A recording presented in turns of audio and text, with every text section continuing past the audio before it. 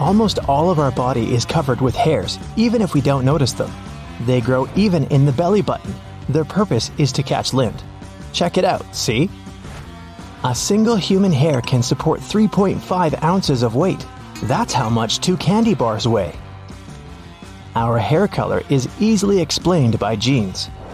There's not more than 2% of people with natural red hair. They're followed by blondes and by all the varieties of brown shades. The vast majority goes to black hair, including very dark brown. Yeah, your hair can stop growing at a certain length. A hair usually grows from 2 to 7, so usually it doesn't exceed 42 inches. Well, tell that to this gal from China, who broke all the hair records with the longest hair ever. In 2004, her hair was 18 feet, 5.5 inches long. With age, your hair loses its natural color. It happens because keratin receives less pigment. As people grow older, the pigment cells in their hair follicles gradually vanish, and hair becomes gray. Some time passes and no pigment is produced at all. That's when hair turns white. The only part of the human body that doesn't get any nutrients from blood is the cornea of the eye. Instead, it's fed by tears and fluid in front of your eyes. A human eye has some resemblances to a car engine. They both need various liquids to perform properly. An engine needs gasoline and an eye needs tears.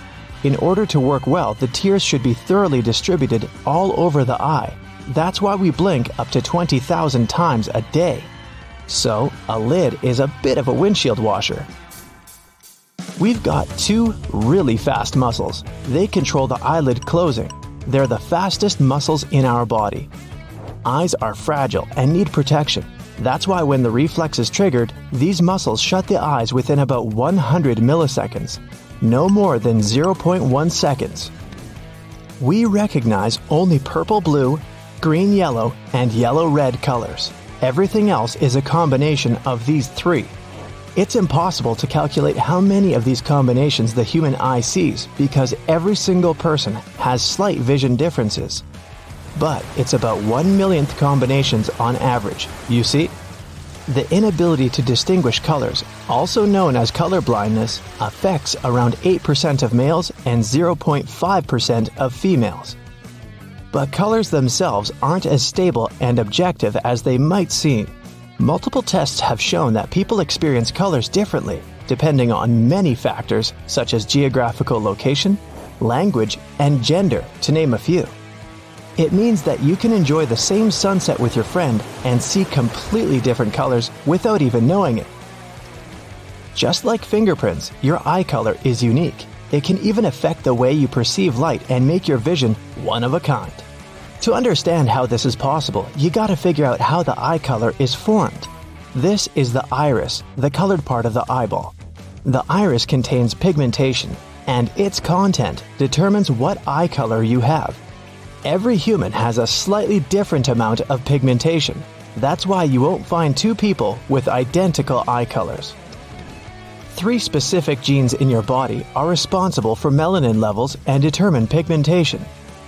Blue and green-eyed people have less melanin in their iris, and those who have more melanin have darker eye colors, like brown and hazel. Some rare people have beautiful, deep black eyes, but this is only an optical illusion caused by the abundance of melanin. Pure black iris doesn't exist in nature. Although these eyes look very dark, they're actually dark brown. Studies have proved that eye pigmentation impacts your vision. No matter how dark or light your eye color is, people with lighter eye colors are more sensitive to light, which may cause them to feel uncomfortable on sunny days. If you have a light eye color and have to squint when you go outside, don't forget to put on sunglasses. Your irises contain less pigment that serves as protection from the sun's rays. But since melanin acts like natural sunglasses, you have better night vision compared to dark-eyed people. On the contrary, if you have a darker eye color, your eyes can cope with bright light better during the daytime. Dark-eyed people should feel more confident while driving at night because they don't get blinded by car headlights that much. Your peripheral vision is almost completely black and white. It's because you have more color-detecting cones in the center of your retina than at the sides. Women can distinguish more colors than men because they have 2 X chromosomes, and men only have 1. Even if something is wrong with one of the chromosomes, a woman can still see colors correctly. That's why women are rarely colorblind. There must be at least some photos where you have red eyes. When the camera flash goes off, your eyes aren't prepared for such an influx of light. Your pupils remain dilated, which is why the light gets reflected off the red blood cells of the choroid. This is a layer of tissue at the back of your eye that nourishes your retina. The weird-looking flies you see right in front of your eyes every now and then are eye floaters. You see them because of tiny structural imperfections in one particular part of the eye that gets in the way of light. They get worse with age. You spend 10% of the time when you're awake with your eyes closed. It's all those times you're blinking. Humans are capable of using echolocation like bats and dolphins. With some training, you can find your way in complete darkness, analyzing the surroundings by sounds bouncing off objects. Don't need to practice that. About 6% of people can vibrate and rapidly shake their eyeballs back and forth. It doesn't mean something's not right with their eyes, it's just a unique trick they can perform. The main purpose of eyelashes is to shield your eyes and protect them from sand, moisture, dust, and debris in the air. Your eyelashes sense when something comes up too close to your eyes, like an insect flying towards you, and trigger your blink reflex. Blinking also helps when you need to flush out some tiny particles or debris stuck in your puncta. Those are small openings you have in your eyelids. That's where the tears get pumped out. Your eyebrows stop sweat from running directly into your eyes.